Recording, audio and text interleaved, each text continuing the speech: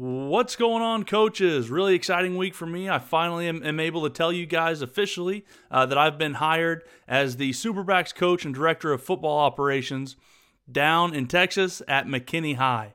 Extremely excited about it. Me and my family can't wait to get down there. A huge thank you, obviously, out to Coach Shavers for making me feel at home throughout that process. And I'm extremely excited to get to work with such an unbelievable staff that he has brought in down there at McKinney High. Obviously, a huge thank you to all the players at Broken Arrow, Coach Ellett, who's the AD who brought me on, and Coach Alexander, who hired me and taught me most of what I know. Other than Coach Walls and my dad, Coach Alexander taught me most of what I know for football and to be a dad and to be a husband. And so very appreciative of him.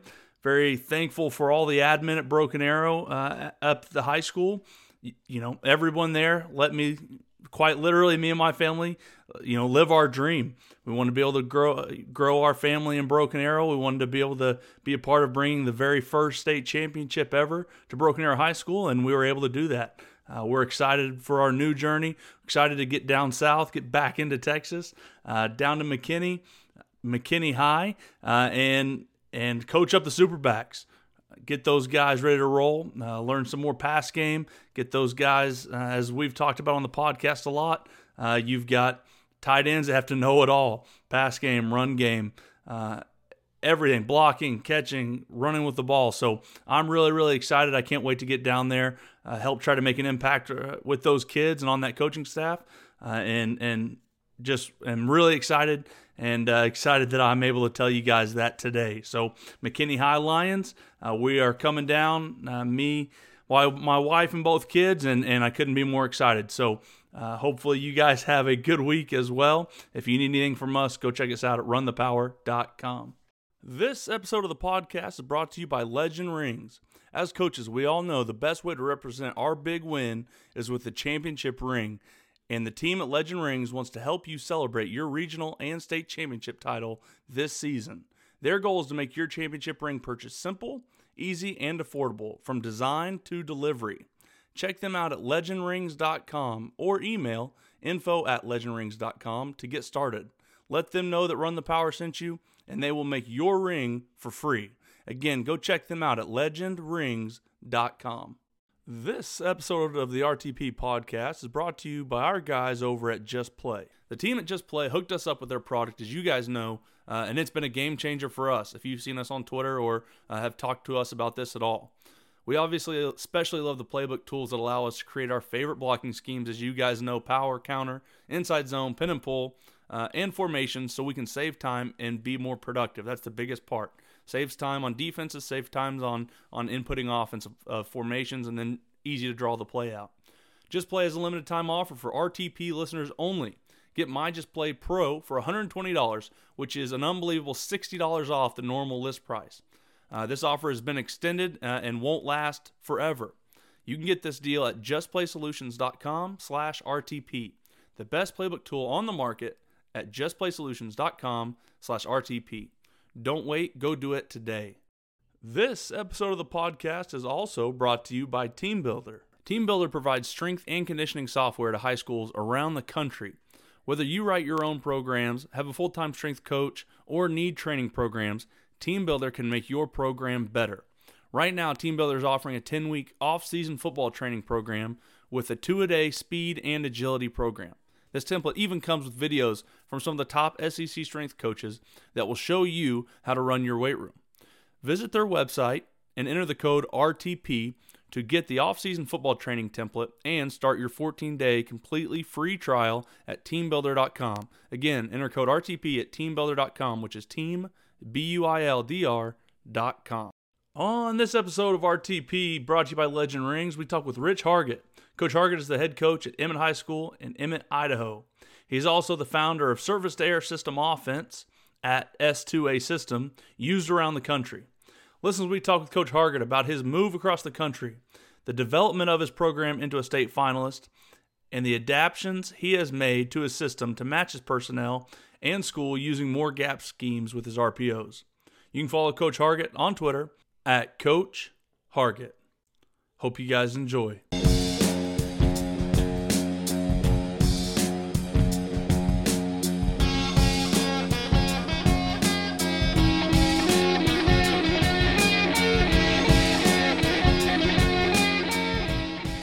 First off, I just want to say I really, really appreciate you guys having me on the show.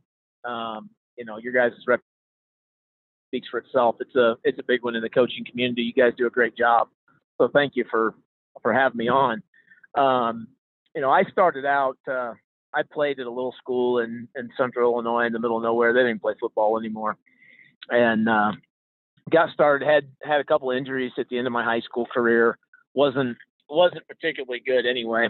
And so I started coaching when I was in high school. I actually got my first head coaching job a couple days before I turned 21. I was still in college. A couple schools that were bad and gave me a chance to start coaching ball. So I couldn't even go out and legally drink to celebrate getting that first gig. We were terrible back then. And then I moved around the Midwest a little bit. My wife and I didn't have kids, so we just made the decision that we were going to move to the South. It was kind of ironic because we actually got offered a job in Seattle and a job in North Carolina. Flew to both places, checked both out. Kind of was just sitting there flipping a coin. Really, really liked the Pacific Northwest, and just something about the Carolinas was like, that's where God wants us to go. So we did it, and it's pretty ironic that 15, 16 years later, we're back in the Pacific Northwest. So God has a sense of humor in those things, I guess. But went to the Carolinas, made a lot of money down there, coached a lot of ball, had a lot of success, a lot of fun. But I'm a Yankee, Catholic Yankee from the Midwest, and you never quite fit in down there. And so we just kind of always thought living in the West seemed cool. It seemed like a kind of take your ball and head west kind of thing. It's new, it's fresh. And so we always kind of had that theory. And, they had a job for me in Salt Lake. It was all lined up, looked like I was going to go there. It actually was a thing kind of put together through my consulting business, Surface to Air. And, it was all lined up. And something just didn't seem right about it. And then another S2A client says, well, you should apply for this job in Emmett. And I'm like, where the hell is Emmett? And they're like, well, it's in Idaho. And I said, well, that didn't help much because I still don't know where the hell Idaho is. I literally couldn't find it on a map. I thought it was a lot further east than it was.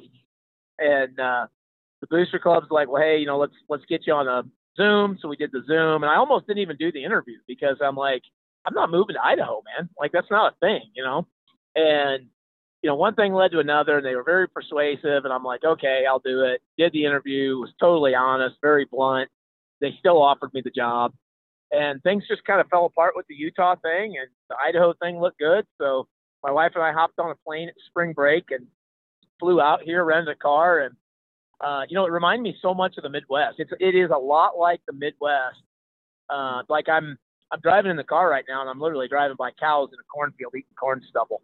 So it's like Iowa, right? Same place. Mm-hmm. The only difference is, this is what I tell people, a hell of a lot better looking because I'm underneath a mountain that's got snow about 3/4 of the way up right now.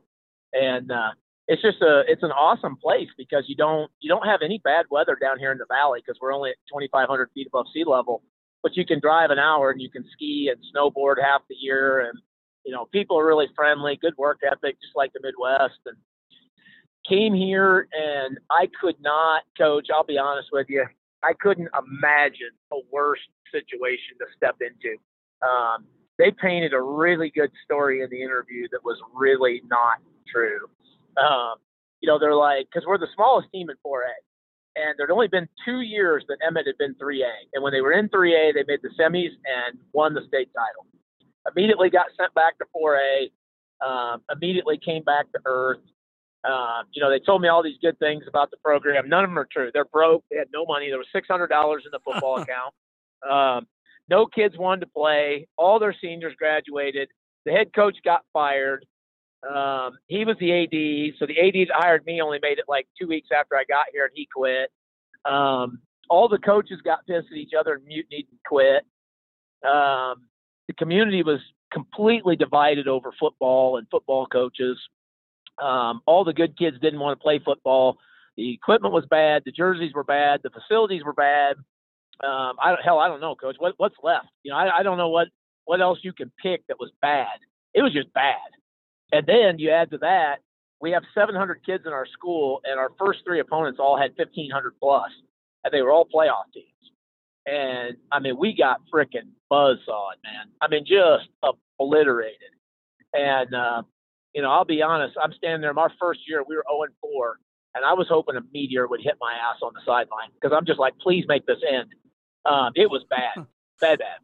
And we got through it somehow by the grace of God. We didn't go 0-9. I don't even know how that happened. And we got to the off season. I'm like, okay, this didn't work. Like, this needs a total overhaul. So fundraising had to get overhauled. Weightlifting had to get overhauled. Took a completely different perspective on the weight room, changed the entire offensive philosophy and defensive philosophy that we lived by. Coming from the South, I was a 10P, throw it around, spread it out, RPO you every play guy. We had some kids played in the ACC and the SEC. That ain't Idaho, buddy. That just is not what they got going on here. We had physical kids. We had to devote ourselves to more power football. And so we started doing that. Weight room took a completely different turn that off season, and we won 3 games the next year, almost made the playoffs, lost the last game of the year that would have put us in the playoffs. And then we did the COVID thing just like everybody else and ran that whole gambit and that whole mess and whatnot. And, things popped. This is my 3rd year there, and we were picked to finish 5th in our, 8 teams, 9 teams in our league. We were picked to finish 5th. And we ended up winning the league. It was the first 4A title, first 4A conference title in school history, and then got to the playoffs as the 2 seed. Or 16 teams in the playoffs, and caught fire at the right time. And we got to play at home the whole tournament because, we were the 2nd seed, and we met the number 1 seed in the state final and lost. But along the way, there was a lot of firsts. Some teams we beat for the first time, first conference title, first quarterfinal, first semifinal, first state title appearance. So had a fun run this year. Got to do a lot of cool things in the middle of a global pandemic.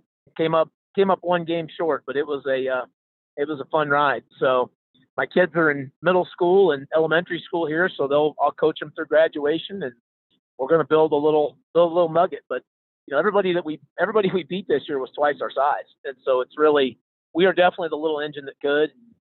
It's a lot of fun. It's a lot of fun winning when you're not supposed to and nobody picks you to. So that's kind of the Reader's Digest version. I gotcha. So, Coach, so this is what I'm, curious about. You have the success in the South, and you decide to pick up and move, and like you said, you've got your surface to air, which I'm sure you think, very highly of. It's been very successful for you and for other coaches that have used it. And then you go to a school and you guys have a really, really bad year. Now, I know it's a different school, but still, I'm sure you're thinking that, hey, surface to air is going to come here. We're going to go at least 500. We're going to turn this thing around really, really quickly.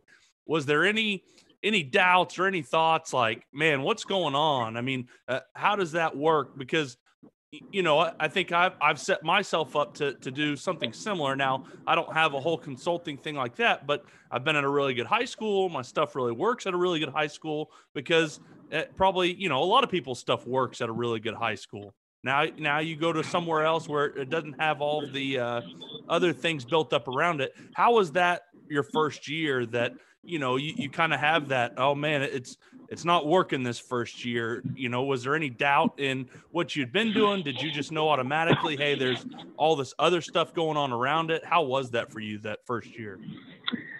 Yeah, that's a great question. So it's difficult because they were probably great kids in 2018, great human beings, but they had not lifted weights. The strength program was not in place. They didn't even have kids in a weightlifting class, really. So I had to completely retool that whole process. And so it really decision on what to do, because you're asking the chicken and the egg theory, right? Are we bad because we're weak, or are we bad because of scheme? Right. And after a couple games, I really quickly realized, no doubt, we were going to lose games because we weren't strong. That was a no-brainer. I knew after 2 weeks we weren't going to make the playoffs because we couldn't match people up. But it was about 3-4 games, maybe 5 games into the season, I start looking around at what everybody else is in our league, and I'm like, they're all spread. Now, when I say that, it's funny because we're in the spread more than we're in anything else. But, I mean, we'll run the gambit, right? We're in 10, 11, 12, 21, 22, 32, 14, 04, 05. You name it, we run it for a personnel grouping. But, we were this quote-unquote, I'm air quoting, spread team that was trying to spread people out and win in space, and I don't know if you're reading any of his stuff or not, but I'm reading Cody Alexander's Anchor Points right now. I just got done with his hybrids book, and he's talking about spatial awareness in there and all that stuff. And it really I didn't realize it until I read that book, but I was sitting here looking at it, and I'm like, we are not good when there's space. Like, we are trying to create tons of space and then win in that space. And that's what everybody else is trying to do. We're not different. And one of the great things about S2A, I've always told people, we've got clients in 47 states. I mean, people run it coast to coast, literally, is it's malleable. You can do with it what you need to do with it. And so that first year, I just tried to run us like we were a spread team in the South. And I'm looking around, and that's what all these other big Boise area teams are trying to do, is they're trying to kind of be spread. And I start looking, and there's a couple schools that are not. And one of them is a Catholic school.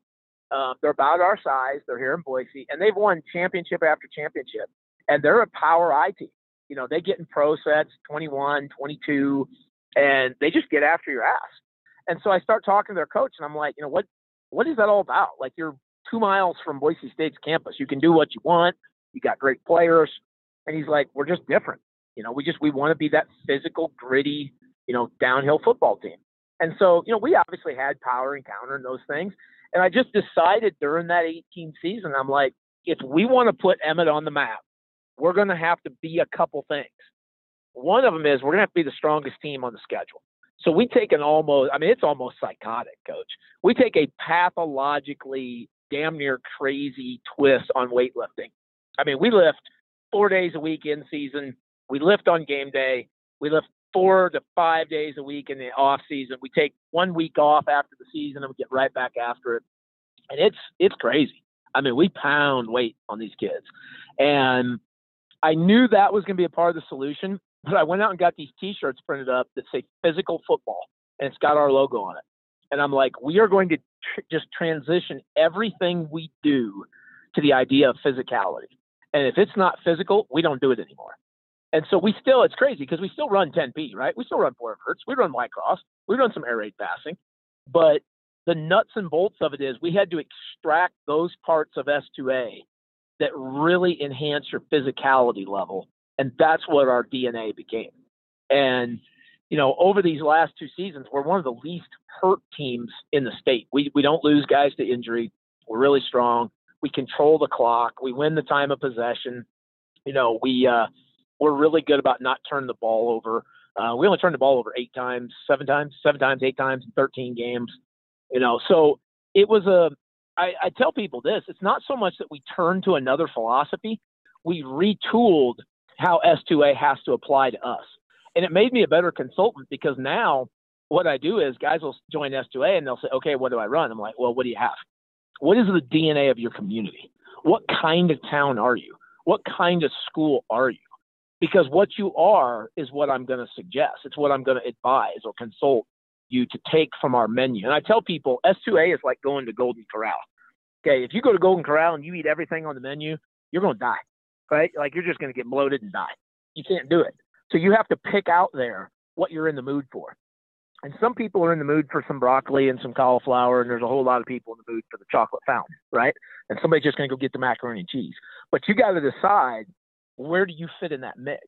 And what I realize is Emmett is not – it is not a broccoli kind of town, man. It is a red meat and potatoes, get after you town. High free and reduced lunch. We got some logging kids. We got a lot of farm kids. We got kids that move irrigation water in the summer. We got kids that are moving cattle, moving sheep. We've just got those kind of people. And so we kind of just created in this little platform for ourselves a version of the offense and defense in S2A that fits us. And we've got a lot of clients that play it like we do, but we got a lot of clients that play it like we did in the South. And what it's really done is it's just shown me how much we can manipulate, if that's the right word, or be malleable with the system to make it fit our kids. And so that's kind of what we had to do. And we finally sort of arrived at our niche. And, power was a big part of that, since we're on Run the Power podcast. And one of the things I got to do is, I don't mean this in a negative way, but COVID was great for football coaches in terms of learning. right? You know, we got all this access to Zoom. We've been doing Zoom in my consulting business for 6 years. I mean, we lived on that thing. And so when everybody jumps into the Zoom world, I'm like, oh, hell yeah, this is easy. And so I got to get with some really good coaches. Brent Myers, the O-line coach at Weber State in Utah, great dude, gave me a lot of stuff on how they block zone. Got to get up with Randy Hedberg, the quarterback coach at North Dakota State. Hell of a human being, great football coach. He and I hit it off. I'll bet you we probably did 15 Zoom calls that were at least an hour long. He got me with Courtney Messingham at Kansas State. So, you know, that thing went some places. And then, you know, that got me to Brian Ferentz at Iowa. So Brian and I chat. So I, you know, my family lives in Illinois. So I drive back during COVID. I'm like, screw this. I'm going to go get some learning on. And I stop and I see Brian Ferentz at his house in Iowa because the facilities are closed. So you can't go in. So I sit in his basement and hang out for a day and talk Iowa football. And then I turn, my wife is a very patient woman. Let's just go ahead and segue that, right? My wife is a saint. So I got my wife and kids with me, and we backtrack on the way home. You understand, if you're thinking of a map here, Coach, the way home is not North Dakota.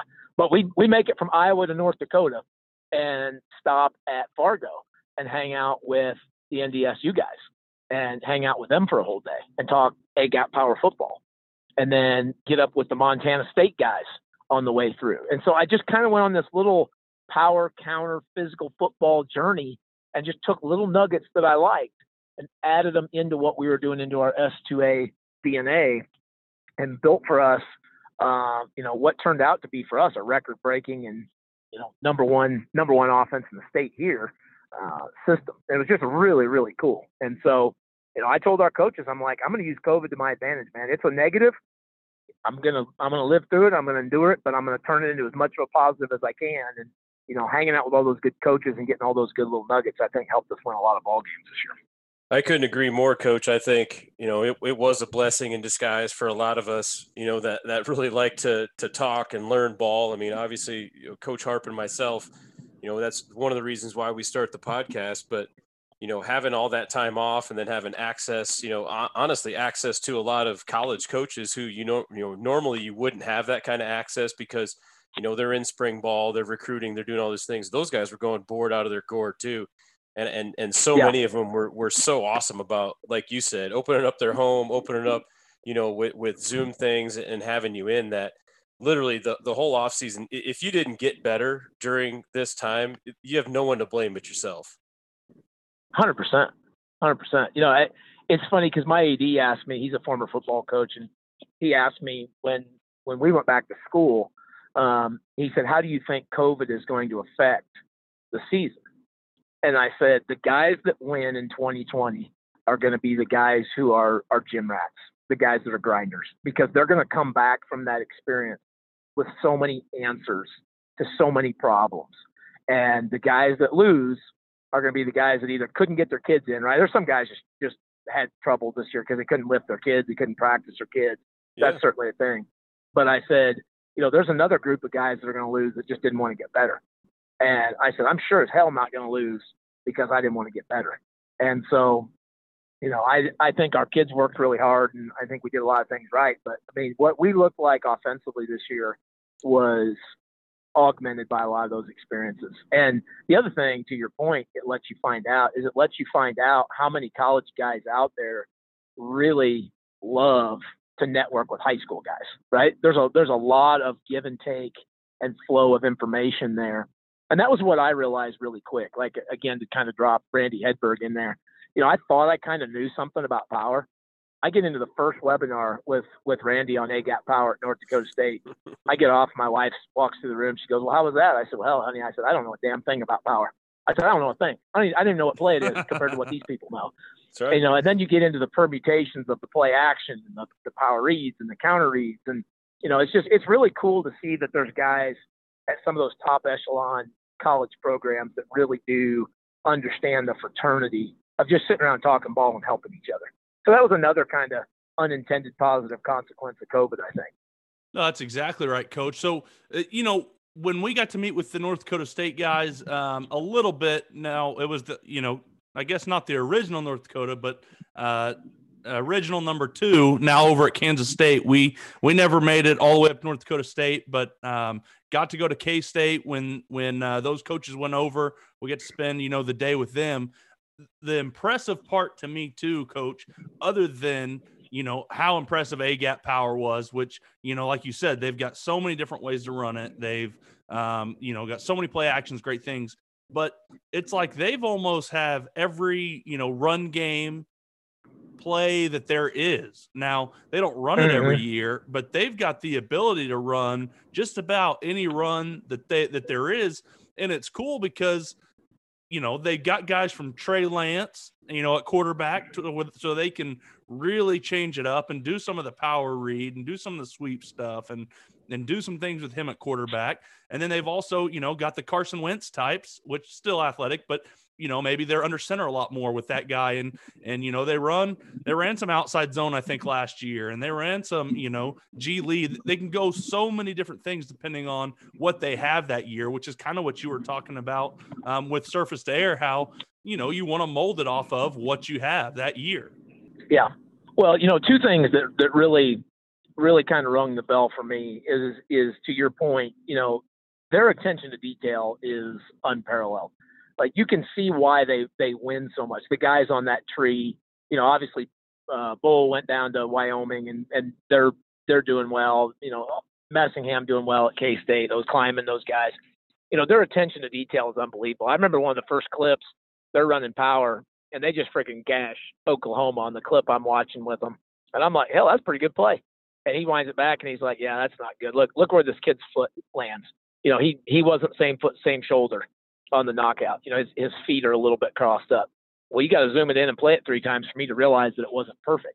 Their attention to detail is unparalleled. But the other thing that I think really struck me, and this is basically what I think you were just talking about, is they don't subscribe to KISS. And I love it because I've told people this for years, and to hear the K-State staff say it, to hear the NDSU guys say it, they don't want to be simple. They want to be effective. They want to be good. And there's, people think that, well, we're going to be really, really simple. Well, sometimes simple is not the answer. I would tell you this, so I hired a guy to come in and help me with the offense this year. And he comes in and he goes, well, how complicated is the offense? I said, oh, hell, it's really easy, really simple. And he's there 2 days and he's like, oh my God. And he said, we run everything. He said, we run inside gap, outside gap, pin and pull, inside zone, outside zone. He said, ISO. He said, we run everything. He said, I thought you said this was simple. I said, well, simple to me and the kids, And it's funny because our kids are never confused, but we run a lot of stuff. And I like that model. I like that NDSU K-State model where we're going to run what we've got to run to get the job done. We'll cut it back just to say that we're simple. And as long as people can execute, I think you're good. Hell, this year we ran inside zone and blocked it about 4 different ways. We ran the wide zone. We ran A, B, and C gap power, buck sweep, speed option a couple different ways, a couple different fly sweeps. We sat down and tried to figure out how many personnel groupings and formations we're in, and we gave up after it was about 100 different permutations. And that doesn't even talk about the pass game. And so, that's what I like to do. And I think that you got to have answers for every problem. We see so many different defense. Idaho is a huge state. It's just not a lot of people, but it's massive. And so the way they play football over in the eastern part of the state isn't even close to how they play it here in the Southwest where Boise is. And so I think that's one of the things that helped us too in the playoffs is that diversity of scheme, having more than one way to get the job done.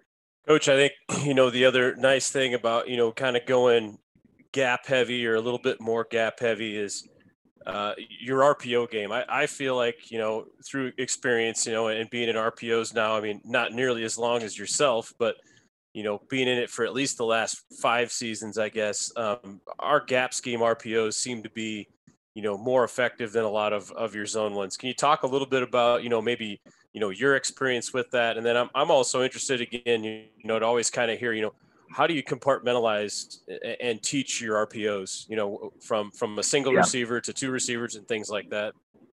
Yeah. So when we first started putting a lot of RPOs together, I would say it goes all the way back 2012, 13 is probably when, when we really a lot. And then into, it was our jam.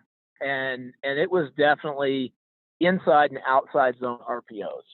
And the thing about it is I think you've got to have a quarterback. If you're a zone-based RPO team, I think you've got to have a quarterback that can win off the dribble.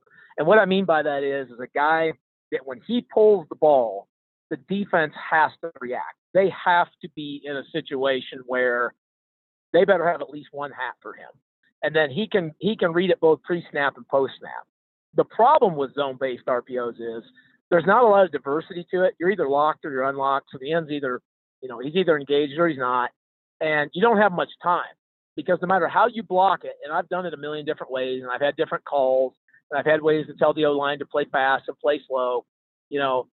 What I found is this. If you tell your O-line to play fast, get to their double teams, zone things off, and play ball, you have to accept a certain amount of illegal downfields are going to happen. It's just inevitable.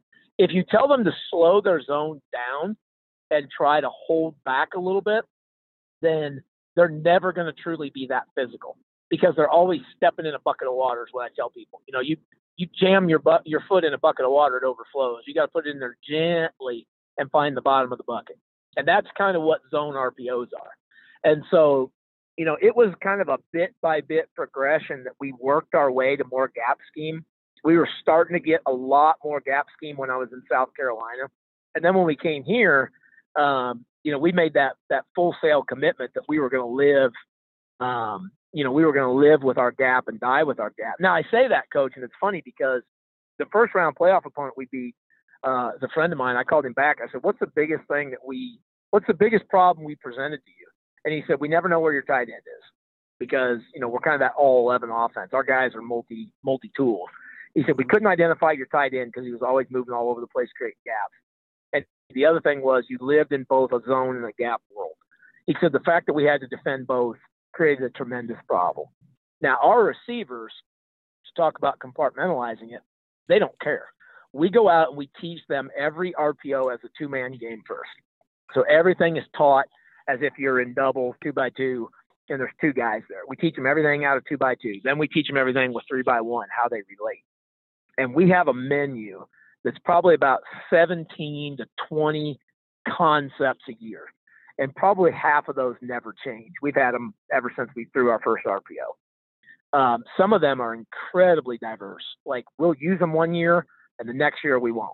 And we'll use it and then we'll tweak it. It'll go away and it'll come back. And we teach them completely irrespective of the run action. We actually tell our receivers, you're not running an RPO. What happens in the box stays in the box.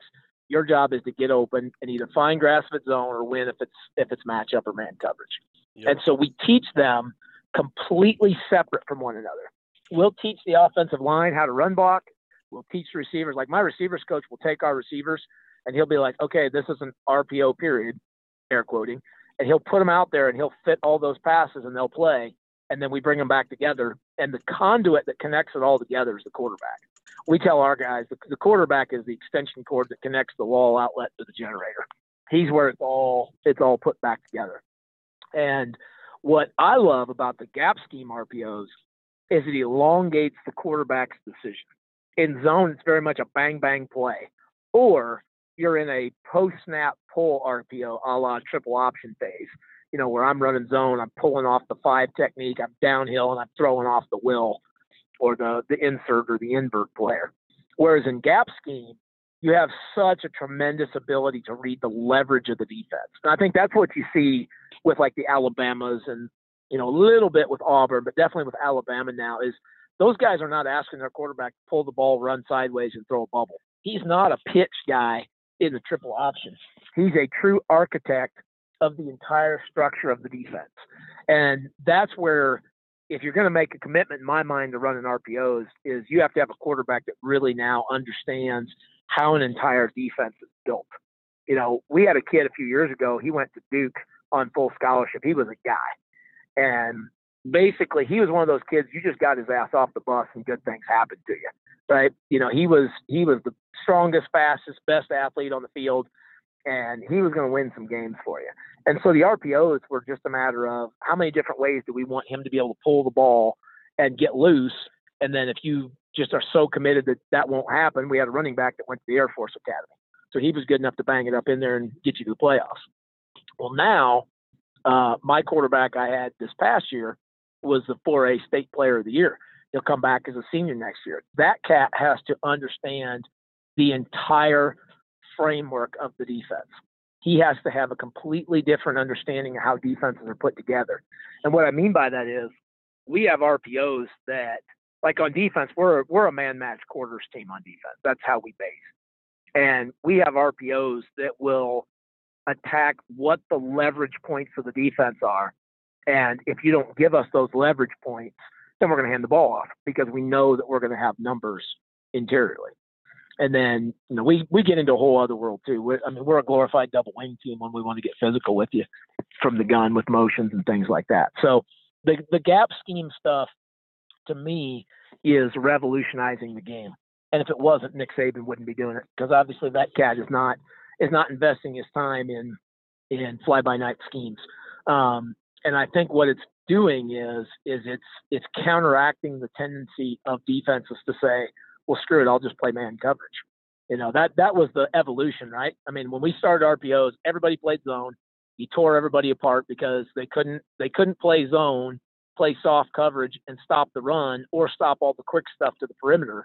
So they all said, screw it, we'll get man coverage. And now we've got that +1 in the box. Well, that +1 has gone away now because now I can throw glance RPOs and I can throw them to the number 1 guy. I can throw them to the number 2 guy. I can run essentially taper fades and wheels because the offensive linemen are now so heavily engaged in the box in the gap scheme. Quarterback has longer to hold the ball and manipulate the pieces around the chessboard.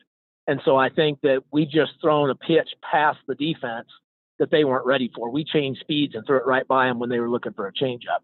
And so, I know this, we have in our defense a whole myriad of ways to make you stop doing it to us. How we attack your gap and how we attack your RPOs. And so it's just a fun chess match, and I'm sure it's not done evolving. The worm will keep turning on that a few more times. Oh, that's exactly right, Coach. Love to hear that. And like you said, I love being able to just let your offensive lineman go be physical. Go get downfield, go do whatever you want to do. Let's go be nasty, physical, play downfield and not have to worry about, am I 3 yards, am I 2 yards, am I 4 yards? Hey, let's just go get after it. Well, we snapped the ball 900 times this year, Coach, in 13 games, and we got called for illegal man downfield one time, and I'm sure we cheated 30 to 40 times a game. We got called once, and the one time we got called was a tackle that the ball damn near hit him in the head as he ran past the official. Shit, I'd have called it. It was obvious, and it has completely removed that conversation from our offensive film room. Like in Emmett, it does not get brought up anymore. It's done. It used to be, well, Coach, what if I'm to this? What if I'm to that? Our kids don't even think about it anymore. I just tell them, I said, it's not even a penalty. And I said, unless we get called 3 times a game, we will completely we'll just ignore it. It's not a thing. And I said, if you're going to do something 25 times a game and you're not even going to get called on average once a game for it, then it's not statistically relevant. And so, it's funny to me how people think RPO teams are not physical. Well, now with the gap RPOs, it's eradicated that, right? Everybody understands now you can be super physical and still throw the ball off run action. So the gap RPOs, I think, we're going to look back years from now and I think realize this was one of the big game changers that we offensive coaches have got a really nice arrow in our quiver. And I think, teaching the power play, teaching the counter play, the way that North Dakota State does, the way they teach the double team with lateral displacement, you see less and less of this when you laterally displace and you U-turn. That was always the thing I was worried about, was getting, too much movement and trying to wall off on a double team was always the first side of the, if you're reading the front side on the RPO, or, obviously, it's always like you've said, it's the backside guy, the backside tackle that's climbing, well, you don't have to worry about that in gap scheme because he's, gap hinge anyway. So it really eliminates the two guys that I feel like are usually downfield. Your guards are one's pulling, one's engaged most of the time, and then your center's blocking back. So now it's going to be a matter of the tackles possibly being down. So the only guy I'm really worried about is going to be that drive player on the double team. And I think if you're teaching it the same way that, NDSU and a lot of these teams teach it, you really don't have to worry about it anymore. No, I agree 100%. I told when we started out this year, I told my O-line coach, I said, if we've got such a problem that we're kicking three techniques' ass so bad we're displacing them that far, I said, then we just don't even need to throw RPOs anymore. We'll just hand off power and win the state title. That's right. Well, and like you said, you guys are different than everybody else. And I'm sure there's other teams that do it, but there's so many teams, at least where we've been the past 3 years in Oklahoma, that were spread. And the defensive coaches have all summer to get to work all their cool 7-on-7 stuff. And they teach their safeties, how to pass off all these different concepts and routes and all these things. And then, when they play us, their answer is, yeah, our strong safety is going to make the play in A gap. I just, it takes a real special safety to make that play 32 times a game. And it's something that they haven't done all year. It's not a safety designed to make that play 32 times. It's a safety that's designed to stop smash or, whatever they're seeing, 3-4 verticals. It's not a guy that they've had much time to practice, run game and 21 personnel and how that adds to their gaps. And so I always like to think that our tailback's gonna have a pretty good night if he's going one-on-one with the safety, 30 sometimes a game. Now, we've played against some that he made the play every time. And I think that probably comes down to, eventually it comes down to, are our guys good enough to win? But I think it gave us a great shot because we were doing something that teams weren't preparing for all year. Well, I think that's a tremendous point. So y'all like playing golf? Yes. Walls likes it a lot more than I do. I'm horrible at it, so it pisses me off. Well, right. So, I mean, that's what all football coaches are, right? We're just impersonators of the golf game, right? Well, so I think about how what you just described and how people fit an offense that is physical and power heavy is just like playing golf. So COVID breaks out. I'm the head strength coach at our school. So, I'm not teaching real school during COVID, right? I'm basically just going around chewing kids' ass, making them do their English papers and their math papers and stuff like that while we're home. So every day I get a membership to the country club, buy a golf cart, whole thing, take my little boys with me. We play golf every day. And I think about this, like I can't hit a 3-wood to save my life. I'm terrible. I'm good off the driver and I can kind of putt, but everything in between is horrendous, right? And so I go out every day and I play around the golf, and every opportunity I'm pulling the 3-wood, changing the grip, changing the swing, playing. Well, by the end of COVID, I mean, I could kind of half-ass impersonate somebody that might know how to hit a 3-wood. Okay. Well, then I go all season, right? Football season going on, try to go back and hit the 3-wood. I'm terrible at it because I'm out of practice. Well, and it's funny that comes up. We had a team this year. We played this an air raid team. I mean, they are an honest to God, we are going to throw that thing 65 times a game air raid team. And we got into 11P with them. It was kind of the same script. We get in 11P, we throw a little RPO, we run a little power and counter, a little zone.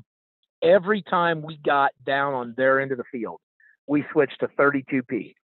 Okay, so I mean we're talking 14P. We're in 14P. So we got 2 inline tight ends, 2 fullbacks, and a tailback, and we're running nothing but power and counter out of 1-foot split gaps. I mean, we're just teeing off on them, and we ended up finishing that game with 8.5 yards per carry. Beat them 50-27. Hadn't beat them since I'd been here, and I think about it at the end of the game, and I'm looking at their kids on film, and they had no more idea than the man of the moon how to fit A-gap power out of that set. I mean, we're just standing there cracking them. And the reason why is same thing with my golf swing, right? They just don't see it anymore. Nobody gets in 14P. We don't see it. We don't see it on our schedule all year. We hardly even see people that get in the eye anymore. And so the fact that we do all those things makes it way harder for people to relate to you. And I think there's a lot of games we won this year where we were definitely not the more talented team, but just watching how people have forgotten how to fit those base run fits, it gives you a lot of opportunity, which is ironic to me because when I first started out coaching back in 2000, we were in the spread. We were the only spread team on our schedule. Right. Everybody was wing T, I, wishbone, right? And they're all running power and counter. And we were like communists. I think they were going to deport us to China because they're like, what the hell are you guys doing in the gun? Why are you throwing hitches? And now it's completely gone the other way. And I see these coaches, they're good coaches. They do a great job with their program, but they'll come rolling in to play us. And I'll watch them fit A-gap power the first time, and I'll turn to my coaches, and I'll be like, well, this one's going to go our way. They don't know how to do it. No. And it's crazy to me. And, I'm in my 40s, so I think about it. It's going to be really interesting by the time I retire. Is this all about to flip back the other way? Are people going to go back gap heavy? Or are we going to see this continuous evolution? Or is everybody stuck in the spread? I feel like there's a lot of teams that they like the spread. They understand the spatial awareness of what it gives them. But what is the knock on every spread? I know what the knock on every spread offense I've ever coached is. They can't finish the job, in the short yardages. They can't finish in the red zone, and it's really funny because I know that about spread offenses. And so we build our defense to do exactly what you talked about guys doing in the summer. We've got more ways to match your vertical routes when you get in 2x2 and 3x1 than I can even imagine. I mean, we've got poaches, we've got ways we wall and rat and we turn coverages over. We were the number one team in the state for intercepting other people. We led the state, all 5 classifications in interceptions, because we played the same game with you. We'd let you get first downs and we'd trap you, figure out where you're throwing the ball, and we'd get a guy there and we'd pick you off and turn it over. And then on the flip side, what do? We always get to the red zone and we've got power and counter in our back pocket, and we've got it from fullback and tight end sets, and people can't fit it. And we would just pound it down there and run it right down your throat. And then that obviously, then the quarterback's a whole nother scenario because we got into the power read, counter read stuff. And, we started what we call O1P, which I still think is the best personnel group in football. We let the back release on an RPO, and the quarterback is now the running back with a fullback and a tight end. And it's so hard to fit that stuff. And we were very fortunate. Our quarterback tore his labrum week 6. He couldn't hardly throw a ball. The last 7 games we played, and we won 6 of the 7. When we lost was the title game. And it's just another example of, you've got to be able to run the ball with physicality, and it's not changed. Everything people talk about has changed. The game's changed. Kids have changed. I just know there's just really damn cool window dressing on it. And Zoom and people like me who sit around and run consulting businesses and give people all kinds of damn witchcraft to play with all the time, we're the ones that are at fault because we've just dressed it up and added all this stuff to it. But at the end of the day, it's still about blocking and tackling.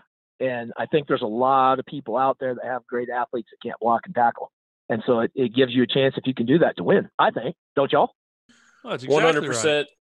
And especially in the playoffs. I just think in the playoffs, obviously now the talent levels, when you're playing bad teams, the talent levels are big difference. It doesn't matter what you run, in my opinion.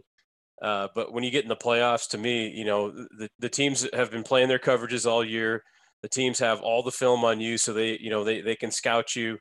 I just think that the teams that all of a sudden now you're like, well, screw it. We're the team that can run the ball better than the other one. You're going to have the better chance to win, at least in high school football. I know it's different in college and the NFL. They're slinging it and doing it everywhere. But again, at that level, you're dealing with probably a little bit different beast. But at high school, dude, the ones that run the ball consistently in the playoffs are the ones that win 99% of the time. Well, it's funny you say that. So here, you in 4A, you play 4 rounds, right? There's a first round, a quarterfinal, semifinal, and a final. They only let 16 teams in. And so our goal, we meet every Sunday. I give my staff off Saturday. They have to break all their film down, do all their stuff, right? Have it all ready to go. And then I'm on campus about 6 a.m. Sunday. And we start working on the offensive game plan. I've got most of it done, but, I come in and we all start breaking it down.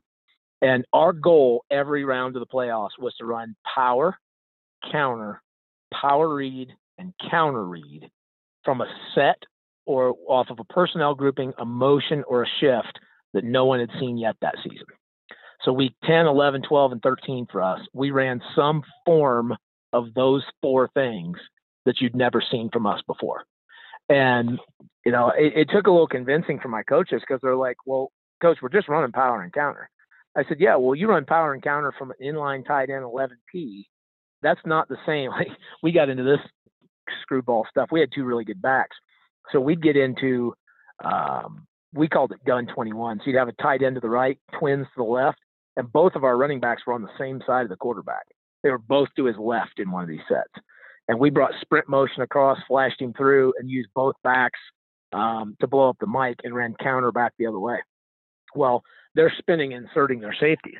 Well, once we ran the motion and realized they were spinning and inserting, I just waited until the next series when we needed a score, called that, got him to spin, blew up the mic, ran right over him, and scored from 50 yards out. So it's literally just like sitting around and manufacturing touchdowns. And the gap scheme, our offensive linemen could give 2 shits less, right? They don't care.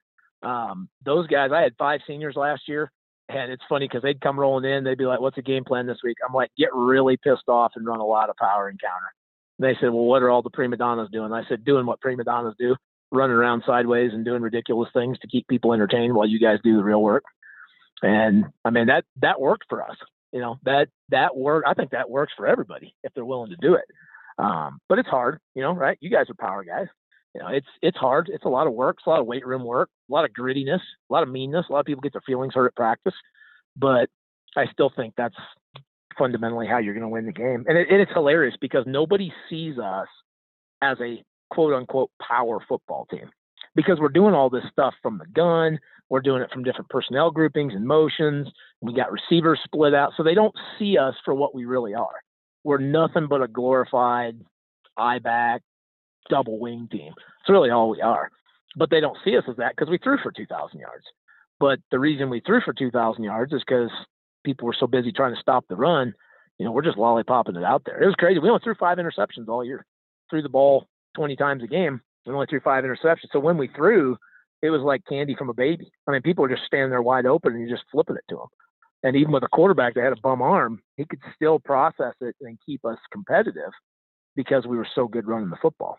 Well, and when you start getting into being able to run the quarterback, to me, that's almost cheating, coach. I mean, we did it a bunch in 18 when we had a kid that could do it. And the numbers they're just so, we would actually take our tailback out, kind of like you said, but we just put a receiver in for our tailback and then go quarterback, fullback, tight end. Now you get three wide receivers. So our fullback replaced our tailback. And so now you're in 11, but you're also in 21. And it wasn't, fair for the defense. They didn't have the numbers. They lose that number advantage that you normally get when you just have a quarterback that can hand it off or throw it. Now he's your tailback. It just, the numbers just add up so much better for the offense. And I know that's something that Coach Walls' team, I believe, used a bunch in the playoffs and didn't want to, they had a Division I quarterback, so didn't want to have to use it all year, but used it enough during the year. And then when they needed it in the playoffs, they had a lot of, just designed, not read plays and, anything like that, just design quarterback power run. But where, they've got defense has to fit it like an 11 personnel team, or they've got to give up, something on the outside. Well, I had a bunch of people say to me, because our quarterback ran the ball 230 times this year. And people are like, well, aren't you afraid he's going to get hurt? He actually got hurt on the bottom of a pile on a Q sneak is how he hurt his shoulder. And I said, well, what do you mean? They said, well, if he gets hurt, you're not going to win any games. I said, well, I got news for you. If he doesn't run the ball 220 times a year, we ain't going to win any games anyway. So it doesn't matter. And I said, here's the other thing. I said, last time I checked, he has to do power cleans like everybody else in the weight room. I said, so, and we don't subscribe to that whole, red jersey, no contact thing. I mean, he's a frigging competitor. And, it's funny because he's not, he doesn't get banged up. I mean, obviously somebody cheap shot him on a pile is why his shoulder's banged up, but, he can tote the mail. But, you're talking about the different ways people have to fit it. My favorite from this year is we'd go 2x2 tight right. So I got tight end right, flanker right, twins left, back set to the left. And we'd run A-gap power to the right, to the tight end side, and RPO it. And then once people started to overshift the mic and they would get heavy over to the tight end side, we called it B-gap power. We would pass set the 5 weak, down block the shade, pull the dart around, and you turn him back to the mic and use the tailback to kick out the will. Well, now the quarterback's just running through an open gap. And it's tough because the tailback is set over that open B gap, and there's not a lot of options for him over there. And what we found was if you switched it and played an underfront and put the 3 technique and closed the B gap right in front of him, then power read was just a come home to mama back to the tight end side, because you just arc the tight end and take out the overhang, and now you're running power read into a shade 5 side, which everybody in America loves. And so just from that one personnel group, that one little tweak, there's 3 really good ways to run power right there, all blocked the same way, but the defense has to fit completely different, and they've got to come up with answers. And I'm a grinder. I mean, it's February 2nd or whatever it is. I mean, we already started game planning for our week 1 opponent. We started 2 weeks ago prepping for them. So it's not like we take much time off and don't talk football very often. We had a staff meeting today before I got on the phone with you. So, we're pretty serious about it. I take a very 12-month approach to football. But I just think that, to your point, if you're willing to run the ball downhill and you're willing to run your quarterback, you're gonna be a problem for a lot of people. And if that quarterback's got some skill, now you can spit out RPOs and have a legitimate pass game and equate numbers, and our guy's not a blazer. I mean, if you saw him, you'd be like, okay, this kid's he's not going to beat you off the dribble, but he is, he's 6'3", he's 190, he's a big physical kid, but he loves contact. He'll run downhill and he throws the ball well enough to keep you honest. And, it almost got us the whole thing. And so I think it's a really good way to play football nowadays. And, people talk about, kids don't want to play in this system or that system or whatever it might be, because we have all the spread sets and we throw the ball around, our kids have a blast. They love it. And it's funny because if you put them under center and said, okay, now run the wing T or run the double wing, they'd all be miserable and want to quit and go play basketball. But because you've got all the RPOs and the little frills and the motions and all that BS on it, they all have a blast, because it looks like Saturdays. It looks like Alabama. It looks like Auburn. It looks like Clemson. And so, but if you talk about all those, I just moved obviously from SEC country down there. I was coaching right down the road from Clemson and just down the road from Tennessee.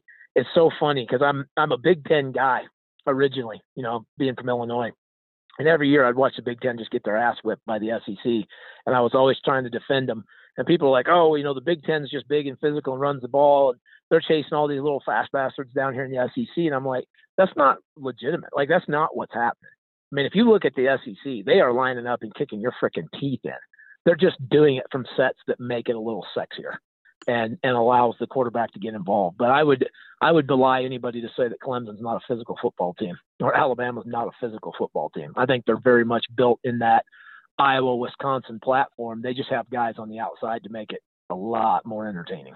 And I think that was the next evolution that, guys like Saban and them knew was coming. Hey, we're going to be physical, but if we get fast, legitimate dudes that can destroy man coverage out wide, we're literally going to be unstoppable. I mean, to me, that's the next piece of it, right? Because like you'd said, everybody to take away, modern day triple option football, RPO football, they started playing man coverage. Well, then the answer to that was picks, rubs, being able to throw the ball down the field, and now being able to run the quarterback. If you're going to play man coverage and you have a quarterback that can run, it's going to be a long day.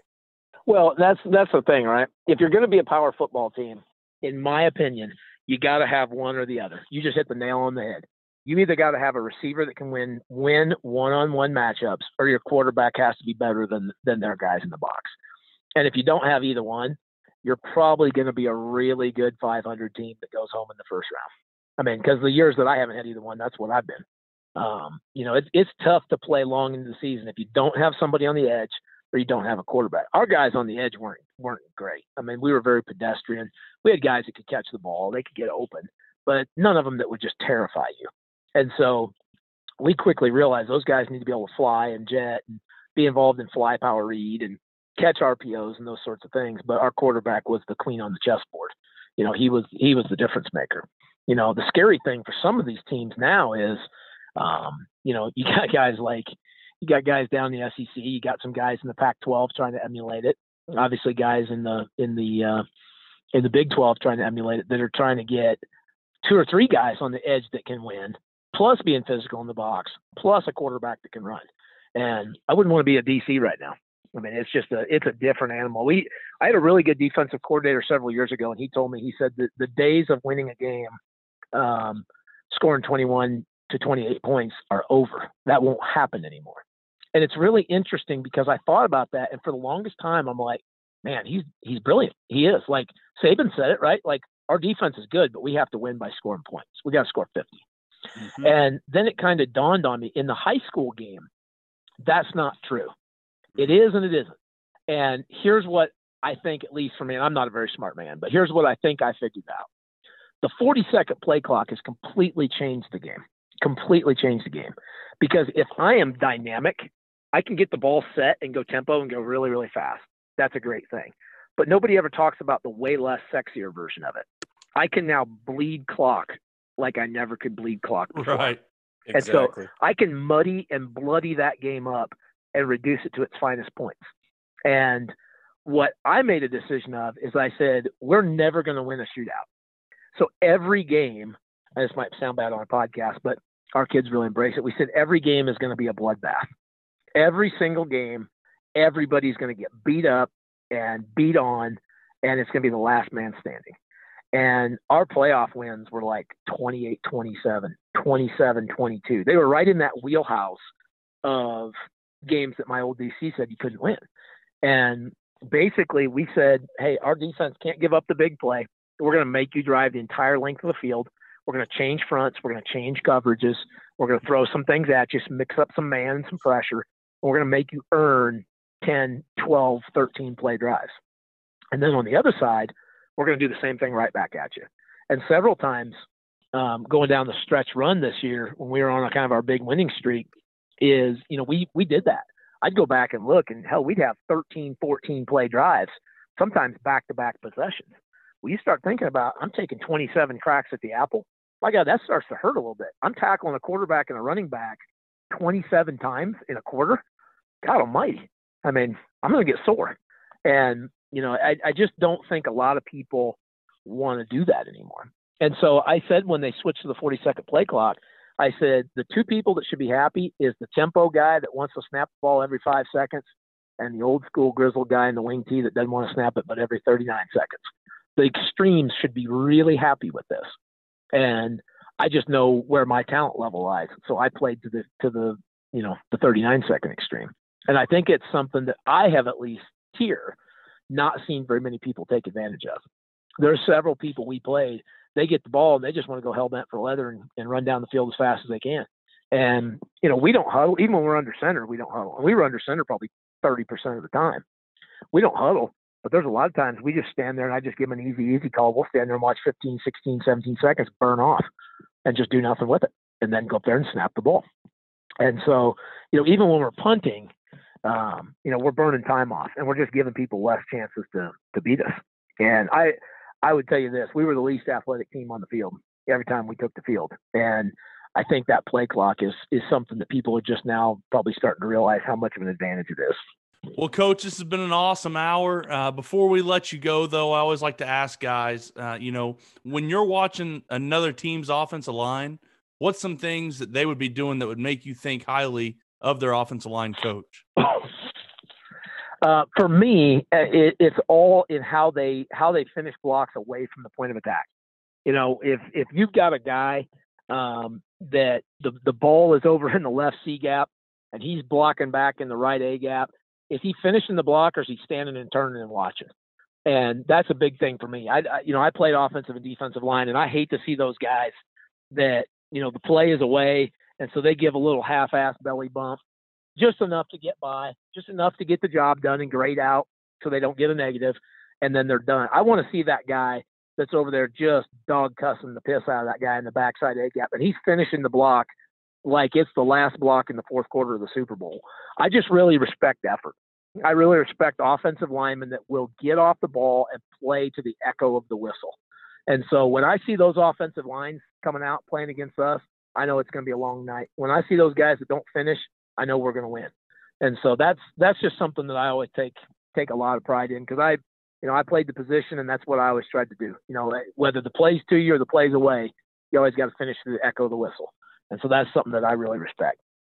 Coach, man, it's been an absolute blast. I know you come rolling through Iowa again. Make sure you hit up Ankeny on the way back to Illinois, and we can sit down and talk a little bit more ball. It's been a blast. Well, I just found out I'm coming to Iowa in April to speak at that Southeast Iowa clinic. So I'll be in your neck of the woods. So we'll have to sit and talk some ball.